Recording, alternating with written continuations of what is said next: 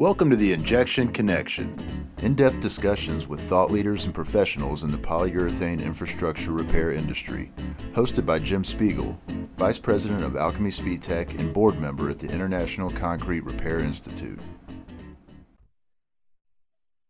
Okay, so we're live here. This is episode 4 of the Injection Connection with the host here, Jim Spiegel. On this episode, we have A1 Foundation Crack Repair. We have Adam and Rich on. You guys are obviously both very experienced chemical grouting professionals, mostly on the residential side. So what I'm going to do is turn it over to you guys and have you tell us just a little bit about your company and how you guys got into chemical grouting, and let you take it away. Yeah, thanks, Jim. Thanks for having us on. Actually, it's a little side note. Rich is out of the office at the moment here, so you only get yours truly and me today. But I feel like I can carry the torch forward here for us. So A1 Foundation Crack Repair was basically founded by accident in the 90s. Rich, who was the founder of the business, was in home construction and flipping homes prior to flipping even being a word, and rehabbing homes. And he came across a house that had a pretty significant fire in it. And part of the issues were in the foundation were that there were some significant cracks that leaked water. And you know, being a pretty savvy individual, kind of knew that the hydraulic cement option that most people and homeowners will try was a short-term solution, and he was going to try to sell this house over a period of a few months, and wasn't sure if a hydraulic cement was going to withstand some of the issues that were experienced in this foundation.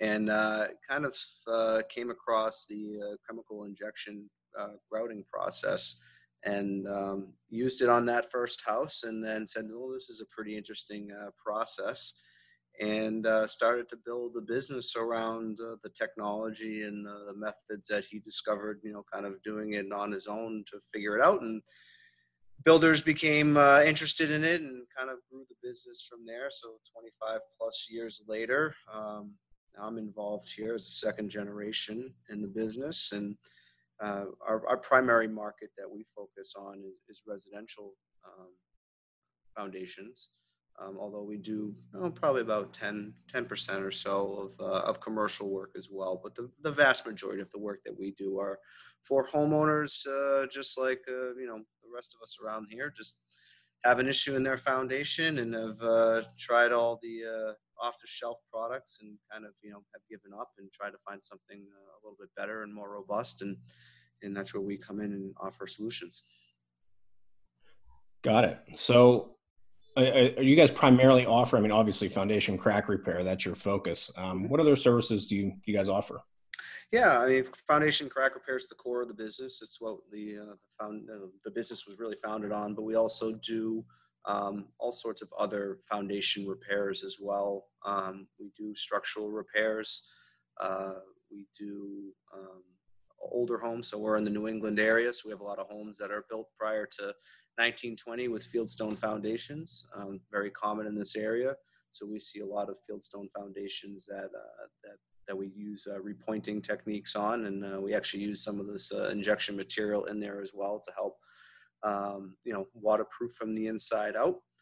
And we install permanent lally columns in these older homes, and we also do some sump pumps. So we basically stay below the first level of homes, and we pretty much do everything in and around the foundation, whether the home is concrete, stone, or block. We kind of have a tool for every application. Sounds good. So with the homes you typically work on, so you guys are suburbs of Boston, correct? Correct.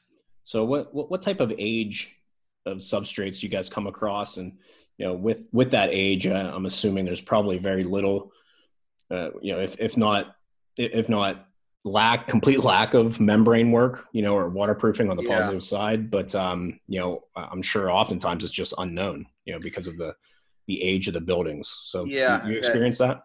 Yeah, it's very common. Obviously, when we're getting into stone foundations, you can pretty much, not not have anything like that. You're really relying on the dirt there.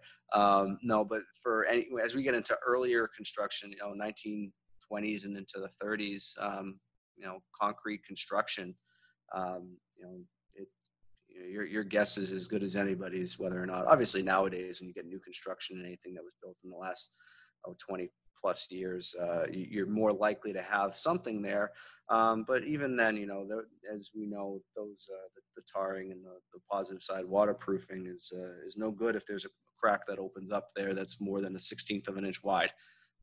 So once you have that opening to the outside, regardless of whether or not there is some positive side waterproofing, usually there's still some chance that water is going to be coming through there. But yeah, these older homes, it's a guessing game, and usually it's not something we even really worry too much about, because we know that the homeowner's having an issue and they're just looking to have it resolved. Certainly. Yeah. And the residential game, in my experience, so I've been in the chemical grouting industry for, I don't know, 15, 16 years, something like that. Professionally, I guess it's all I've done. So, I've been around a large breadth of products, from geographical considerations to building or substrate age considerations. And I really see the residential market as kind of a different beast, to be honest. I mean, there's so much need, obviously, because, my parents have, block walls that leak regularly, and originally from Pennsylvania, and these wet areas that, with basements, block basements, it's a huge problem.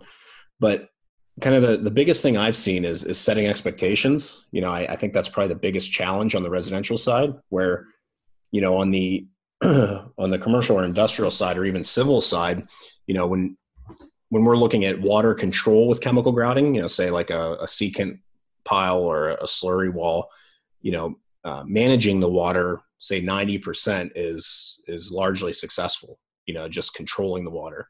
Whereas on the residential side, the expectations, setting expectations are just key. Because if you do Mrs. Jones's basement, obviously, and, it has even a little trickle of a leak that's still persistent, then that's deemed a failure. So would you agree with that assessment, that it's a different animal? And if so, how would you suggest, you set expectations accordingly? Yeah, I mean, it is a different animal, because again, you're dealing with a person in their home. So it's very personal to them. They don't care if you got 98% of it. They don't want any water coming in. So most homes that we're dealing with, we know that we're going to be able to provide waterproofing for that house, with a warranty on the work. There are some applications that are just are going into it knowing that it's going to be a very big challenge, whether it is like you said, a block wall, stone foundation. It's a totally different game. But usually with the concrete construction, we're able to prevent water from coming in. But we do have that conversation with the homeowner that, your expectation from us is that you're going to have your problem solved, and you'll get a warranty with that work. And if for some reason it does trickle in this area, well, we're on the hook for it up to a certain period of time once the warranty expires. But usually we are able to get it in the vast majority of cases, because for residential construction, there aren't a ton of variables. They're pretty standard construction. It's pretty standard concrete, types, and the admixtures that go in there are not crazy. So it's a pretty well-known commodity in terms of what you're getting. But the challenge is that the homeowner, it's their home. It's personal to them. So it's a big part of our business is to make sure that we get it right. And so we make sure we take our time and really evaluate how this wall is presenting, and how if there's deflection on it where one side's pushed out, if there's structural issues that are going on with it besides just a little bit of a crack. Has the footing dropped? Is the compaction of the soil a question here? So there's all these things. Do they have gutters? Do they have perimeter drains? Do they, what other mechanisms do they have here on this house to help really alleviate their concerns? But, we try to evaluate everyone case by case just to make sure that, all expectations are set. But in general, we're trying to get these things airtight and watertight, on the first shot. That's the idea, certainly. Yep. So you mentioned, you touched on it, the block wall is, I think on the resident, as far as chemical grouting goes for leak seal, in my opinion, block wall, hydrostatic conditions, even sometimes even more challenging would be like seasonal leaking conditions, where you don't necessarily see your results at the time of application. How do you assess, say, an old block wall, water infiltration, floor wall joints, footer geometry unknown, membrane unknown? Could you walk us through a little bit, kind of how you guys would assess something like that? Yeah, I mean, block construction is always, I think, one of the most challenging applications in the residential market, because with the stone walls, field stone walls, while they're all like a fingerprint as being, individual and unique, materials are very basic, and the structure was never meant to be a totally, impervious layer. Whereas block construction, did they fill the cells? Did they not fill the cells? Is there a footing? Is there no footing? What's the age of this construction? Block construction for us in the Northeast is pretty common to be in the 20s and 30s and sometimes even earlier. So you have these, 100-year-old blocks that have been sitting there. Some of them have been painted, 25 times over the years, right? So right. Those are the most challenging. So a lot of times it's, looking for obvious signs of water. I mean, it's almost, sometimes what we do is almost so basic, it's silly, but it's, you walk into the house and you try to evaluate as you see. So are there obvious flaws in the foundation walls that are, whether it's a crack, whether it's a vertical crack showing that a footing has dropped or there's been some differential settling, or do you see a step crack or a bulge in the foundation wall, which is suggesting a lateral movement with the soil pressures or a tree or whatnot? It might be outside the root system pushing on it. So you really try to evaluate, the flaws first, see what those are, and if that is the source of the issue. And then if that's not the source of the issue, or if that's not really, you don't see anything like that, is it just, are we dealing with ancient, concrete, CMUs that are just, having water pour through them? And in those cases, if they're not painted, now you're really talking about negative side waterproofing for what we do. I mean, there's other things you can do on the outside that is not in our company's, wheelhouse, but what we do is all the negative side waterproofing techniques, whether it's usually we're not injecting, but sometimes it could be injection. It could be using carbon fiber technologies. It could be using crystallized quartz based cementitious materials. Could be another crystallized quartz based sprays to help create a hydraulic barrier. So there's a number of things to it, but it always starts with trying to identify the areas where they're having issues. And a lot of times homeowners will say, well, how do I know and where it's coming in from? And usually what will, the process is pretty archaic in terms of what it is, but running a garden hose out and outside, because everyone has a garden hose generally and an outside spigot, and letting it run in the areas where they think it's coming in from, and just letting it run for 20, 30 minutes at a time with 10-minute intervals of it being off to allow it to saturate the soil, usually starts to tell us exactly where the water's coming in from. Maybe it's at that floor wall seam. And are you looking at, putting in material on that floor wall seam? Well, what if it's the whole wall? And well, now you're dealing with a hydraulic table issue. So you might be looking at a sump pump system or similar. So it's really, every situation is unique in a lot of ways, but a lot of them are really just trying to evaluate the problem areas. In the philosophy of our business and A1 Foundation crack repair is to address the problems as they are versus trying to, swing for the fences and give you whole house solutions that, 95% of the basement doesn't need, but one area might. So we really try to focus on the problem areas because homes are so personal and they're, where your family are, and you store all your personal belongings in the basement. Really the goal for any homeowner is just keep it dry, Yeah. keep the humidity levels and moisture levels down. So we really try to just focus on that.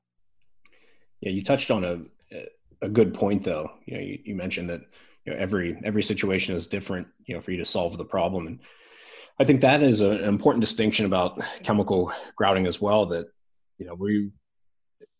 our company is very honest. We feel and transparent, with clients, and we always say, if you can expose the positive side and apply a new membrane system, I mean, that's your go-to, right? So, and that wouldn't involve chemical grout at all.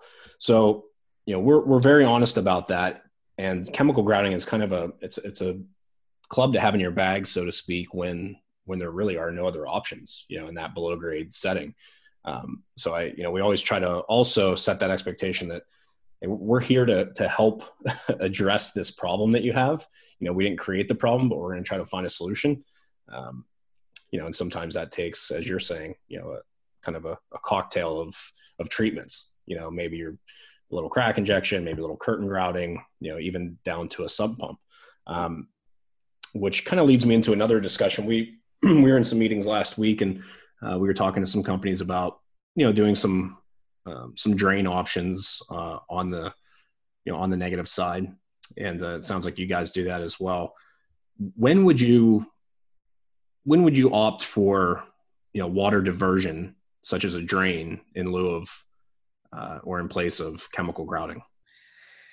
Yeah, so we actually don't really get into drain systems, so to say. We do some pumps, but we don't do perimeter drain systems. In general, most homes are not a really good candidate for it. I mean, they're in older homes where you have, maybe no footing at all, or it's a fieldstone foundation, and your goal is to be 100% dry because you want to turn it into living space. That's where a perimeter drain might be a better option.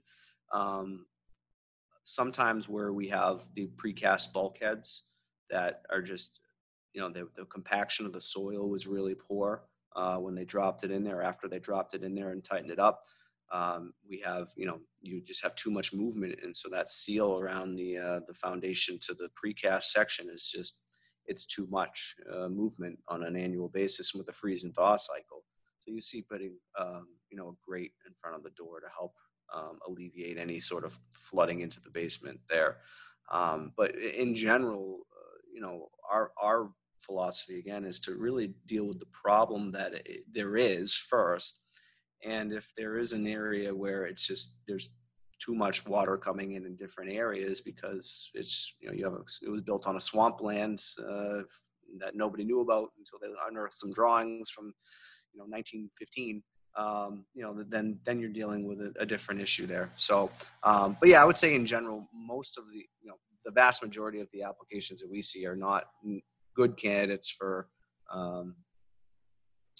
these, but it could be more of a pinpoint kind of approach of trying to deal with each area individually. But again, every house has its own complications, and every house has its own unique challenges that we have to work around. And sometimes the perimeter drain system is the best solution, but it generally can be solved a little bit more cost effectively than trying to dig out the 4 inches of concrete around your perimeter. Right. So in a more general sense with the chemical grouting industry, what do you think? And I may be putting you on the spot here a little bit, but what do you think is lacking, or what could be improved in the industry? Do you have any opinions on that? Maybe from a product standpoint, maybe from maybe from a service standpoint, from a manufacturer side. Do you have any thoughts on that? Well, I've had a pretty unique entry into this industry because I'm from totally outside of the industry. Even though this is a family business, I actually spent the first 10 plus years of my career as a manufacturer rep in the fire protection space. So I'm coming at this industry as a very different set of eyes. I was actually an engineer in civil engineering, and I would definitely say that it's a niche industry in a lot of ways, which prevents its usage, I think, because I don't think it's well taught on an educational level, and I don't think the awareness is very high amongst a lot of engineering firms as well, because it's a process that is unique in a lot of ways, but it's not revolutionary. And I think while it's one tool in the tool belt, as we discussed, I think having that in an engineer's hands is very important, because a lot of times solutions that are kind of tried more often, or may have a higher success rate on the positive side, are just cost prohibitive. And the building is not set up to be able to do that kind of stuff post construction. And where chemical grouting really just is the best, most cost-effective, high-result solution for that particular application. So I would definitely say that on a commercial level, that the grouting process needs to have a little bit higher expansion in terms of in educational areas, to make sure that kids coming out of schools and going in for their PEs and trying to get their feet under them and provide solutions to their clients know that this is a proper solution that is tried and true and is very successful. In my world, where it's a lot of residential, that's half of what my job is on a day-to-day conversation with the customer, is explaining what we're doing, because it's a lot of black magic in their eyes, because it's something totally different. They were looking for the black spray in the can that you used to spray in the bottom of your screen door boat there off the shelf, right, as a solution, and they're trying to figure out why it didn't work. And really, so we're trying to just educate them a little bit as well. But we've had projects in the past where they've spent a tremendous amount of time on the specifications and the procedures on how to address an issue. We had a project at a wastewater treatment plant where it's 24-inch thick walls with rebar everywhere, tall. I forget how tall they were, but they were tall.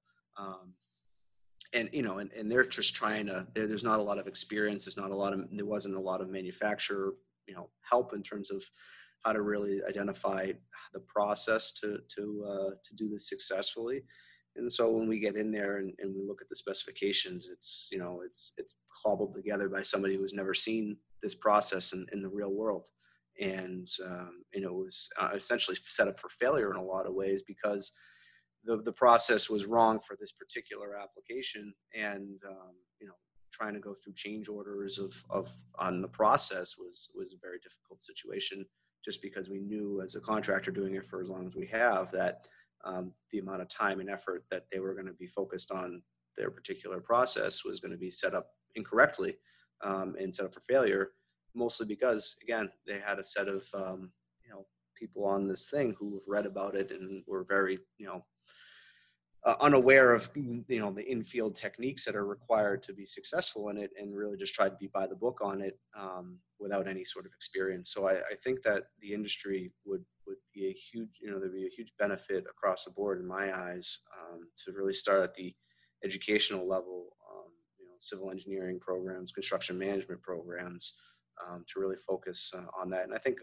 manufacturers have some responsibility, as well as contractors as well, to kind of give a two-pronged approach, so that people are educated both on the technology of itself and the actual application and how it gets done.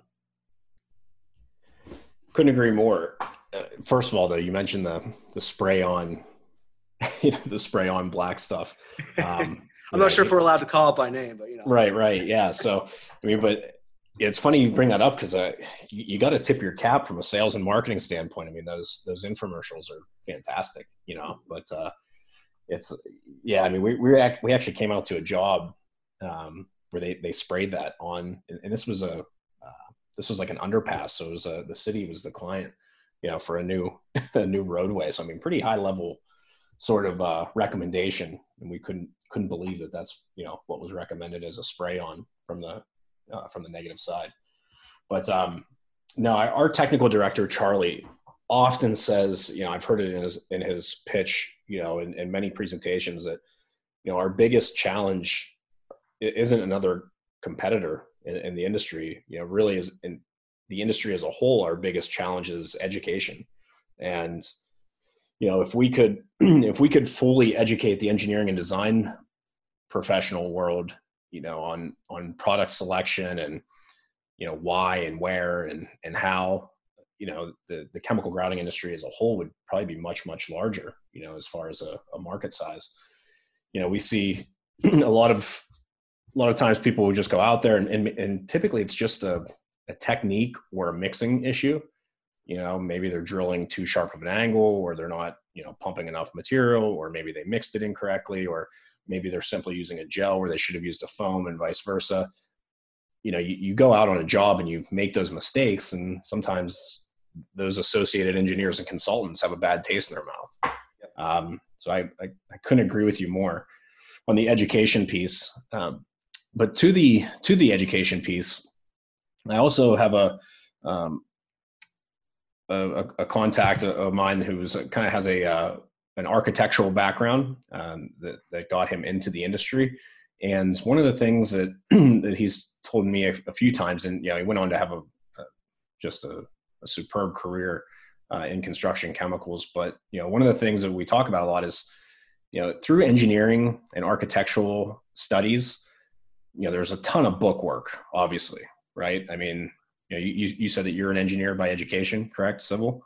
Yep. So what we really feel like one of the things that's missing is just that job site stuff. I mean, we talk about where do we find talent, and that's a big thing in our world, especially being so niche of an application.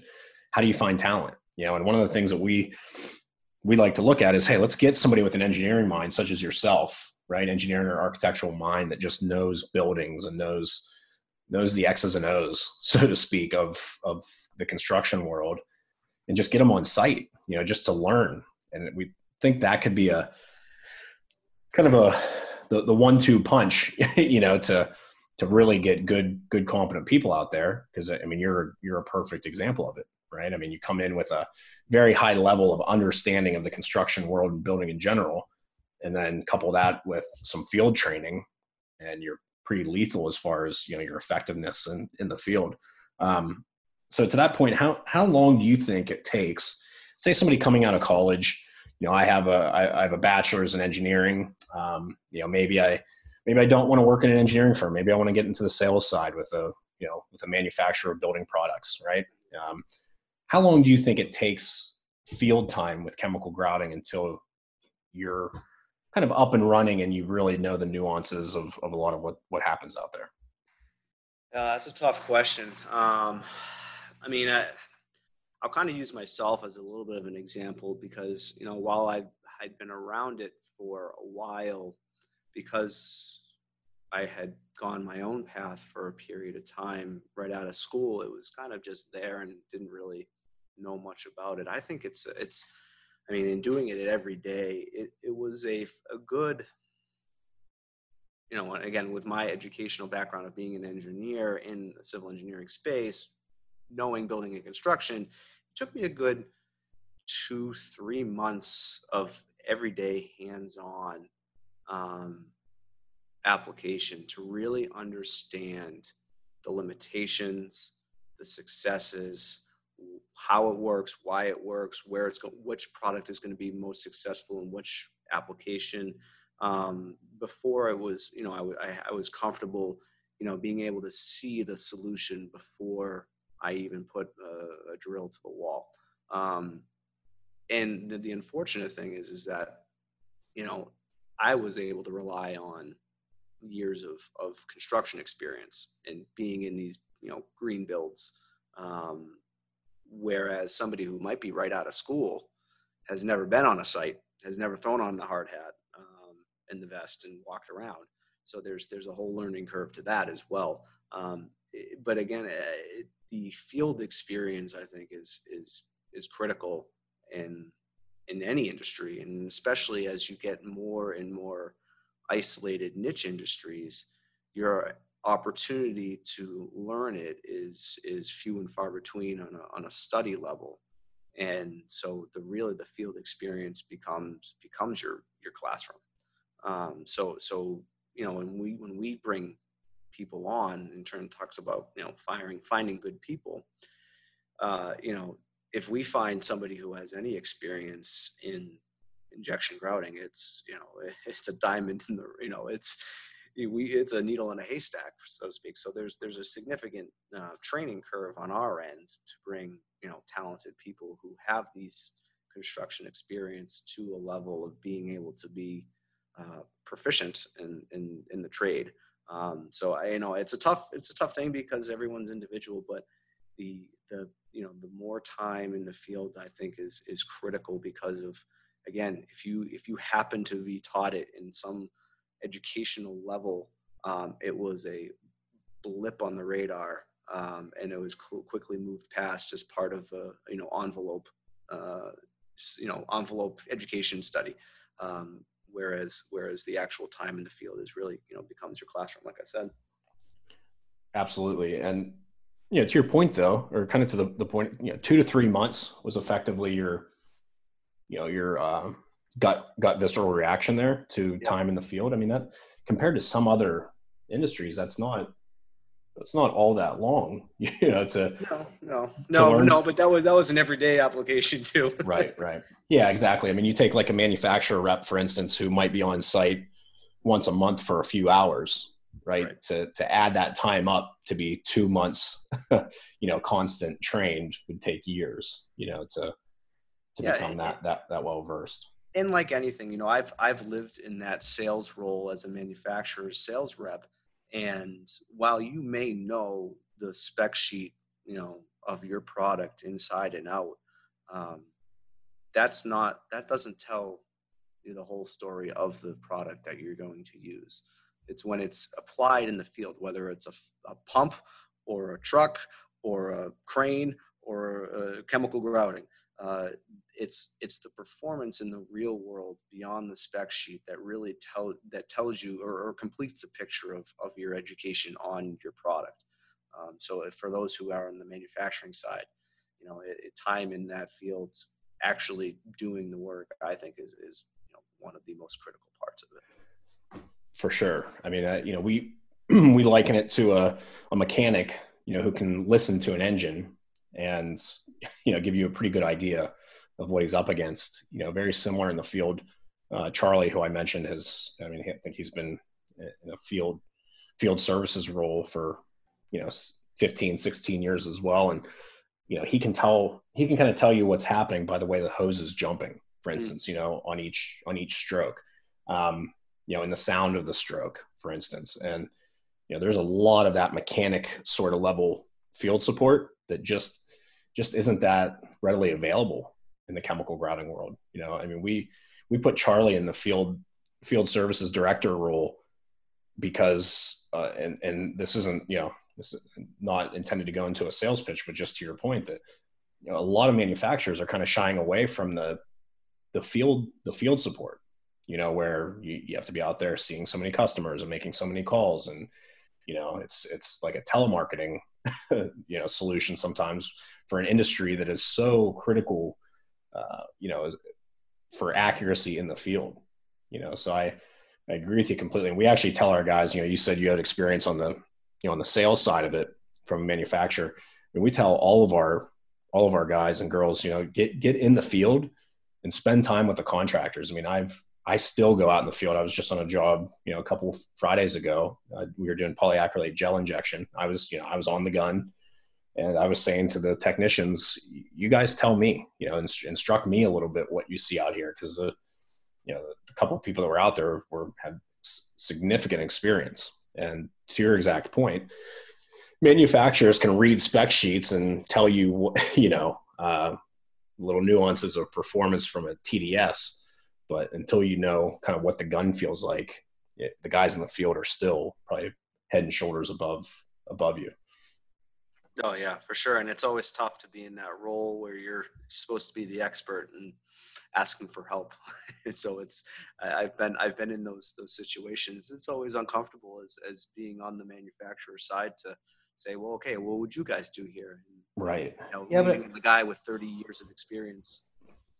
Yeah. But I think it takes a little humility and honesty. I mean, we have one regional manager who's really young in the industry. I mean, he's aggressive and smart, and his acumen for this is very high, and his learning curve has been great. But we tell him, hey, you're so young in the industry, just you don't have to know everything. You know what I mean? The one thing I really like about this industry is that I feel like on the contractor side, everyone is very, talking to Rich so many times throughout the years, he's always so, so generous with his information and how he does things. And, usually when I talk to him, it turns into a half-hour conversation about some different technique that he uses that I didn't know about, so, there's just no substitute for that interaction with the contractors, in my opinion. Absolutely. Totally agree. So, okay, well, we're hitting a, our timing mark here. I wish we could go on. We wanted to get into some of your unique projects. Maybe that could be topics for, another episode down the line. But do you have any final shots? You want to tell us anything else about your business, for instance, or maybe, geographically what you guys service, anything to that? Yeah, I'd be happy to plug the business. Sure. We service all of Southern New England. Massachusetts is our home, but we go through Rhode Island, Southern New Hampshire, into Connecticut as well. We've been doing this for 25 plus years now. It's a family owned and operated business here. We try to treat it like a family owned and operated business. Everyone who we talk to is as a customer or a potential customer is we take it as personal as they do for the issues that they have, and we want to make sure that we're providing the right solutions to them, and we're not just here to sell product or sell service. We're here to solve their problems, because at the end of the day, doesn't matter how many things we put at it. If we don't fix it, it's not right. And people don't want to live with that. So we try to make sure we do the right thing for that customer in that house, and go from there. And, we look forward to having, my daughter, who's 6 years old, likes to come out on Saturdays and take a look at some of the jobs that we go out on. So, hopefully in another 20 years, maybe she'll be ready to take the business to the next level. Nice. I'm sure she loves seeing the foam. Most children really love that. Oh yeah, they're big fans of when I come back with a little sample for them to see. Oh yeah, there's always little trinkets around the house of whether they're injection packers or sample cases that they always ask questions on. So keeps the fire on our side as well to see them excited about something. That's great. All right, Adam, well, appreciate your time, and please pass on our appreciation to Rich as well for lining this up and carving out the time for us, and look forward to talking to you more down the line. All right, thanks again for having us. Okay, thanks a lot.